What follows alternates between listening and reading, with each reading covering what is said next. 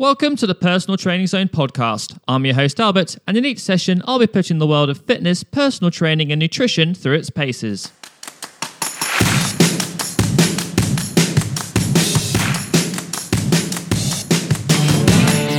How long does it take to get results in the gym?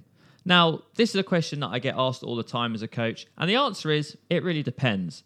It depends on whether you're someone who adheres to their program. So by adhering, I mean that means that you've got a plan, you stick to it, your nutrition's good, you do all your workouts, you push yourself each week, and you just really try and you can execute it well. Someone who adheres well to a program is going to do considerably better than someone who doesn't, funnily enough. If you put in the work, you shall reap the rewards. If you go out and you binge drink at the weekend, or you eat lots of fast food takeaways and you skip workouts, your results are not going to be as good, and it's going to take you longer to get to the point that you would like to. So again, it really depends. However, generally, there's a few benchmark sort of time frames that over my years of training, you can kind of say, right, within 3 months, X, Y, Z will happen. I'm going to cover kind of emotional and mental first of all. So if you've been to the gym, and I imagine you probably have if you're on this session of the series, that when you go for a workout, hopefully when you leave the gym, you feel a bit better than when you came. You might be more exhausted, more tired, a bit sweatier, a bit smellier, but kind of hopefully you get this kind of release of endorphins and you leave feeling great that you've accomplished something. So within 10 minutes, your body starts releasing these endorphins, you feel great. Over a kind of like longer term, it can really help you build confidence. I was someone who had like an eating disorder in my teens, and whenever I've kind of been down and frustrated or angry or been struggling to get out of bed some days, the gym has always been something that I've gone, right, well, as long as I can get out of bed, I can shower, make my bed, go to the gym, then I've at least achieved, 3 or 4 things for that day. I've accomplished something, and it's made me a better, stronger, fitter person.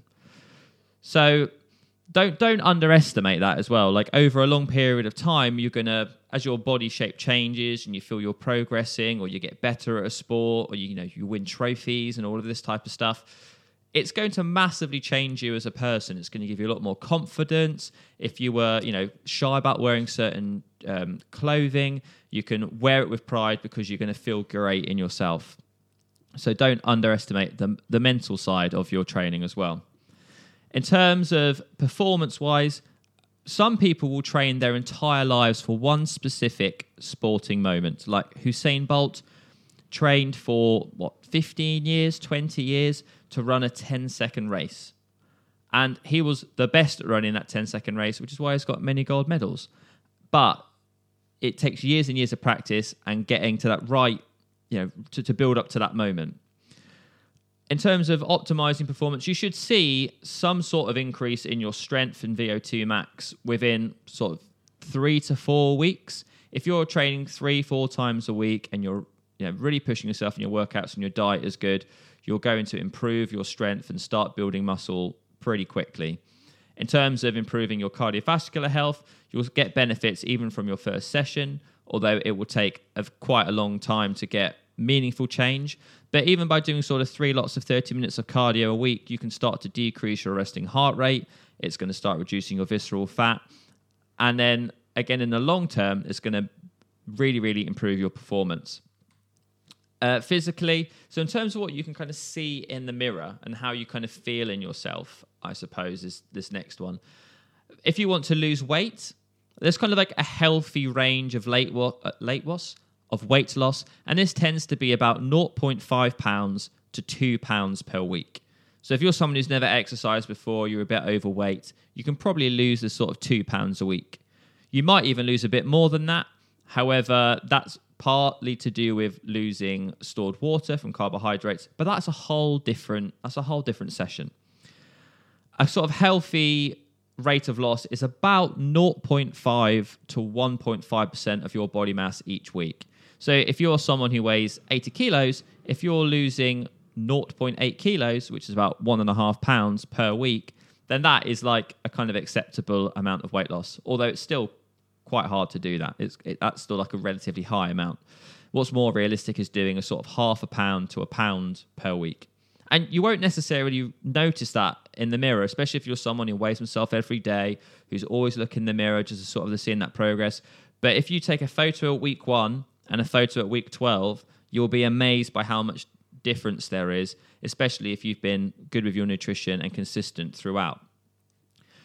In terms of strength and hypertrophy wise, you'll probably get a 25% to 100% increase within the first 3 months. Part of this will be neurological, and it's kind of hard to tangibly say how much muscle you've gained exactly. However, your t-shirt, the arms will start to feel a bit fuller. You might find that your waist is getting a bit looser on your jeans, and your weight might be staying the same, but you're just starting to form a slightly different shape. You want to be progressively overloading, and it really, really depends on your genetics as well. Like 25% to 100% increase is a massive range. And that's just because, sadly, some of us are literally built differently. There are people who are hyper responsive to exercise and will put on a lot more muscle than other people, but then those other people will have different skills that the hyper responders to resistance training just won't have. You might have better flexibility, you might be more agile, you might be a nicer person. Who knows? There's lots of different things to think about.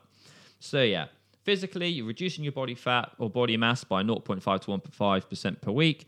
You're going to be able to increase your strength by 25 to 100% within the first sort of 3 months.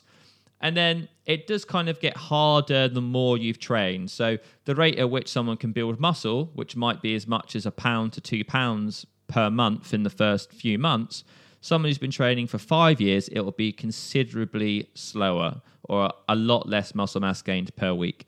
Even if you've got a good diet, you might find you're only able to gain like a quarter of a pound, which to the naked eye is pretty much unnoticeable. But again, it's this long, progressive, consistent training, being good on your diet, increasing the weights, that makes you see the best results.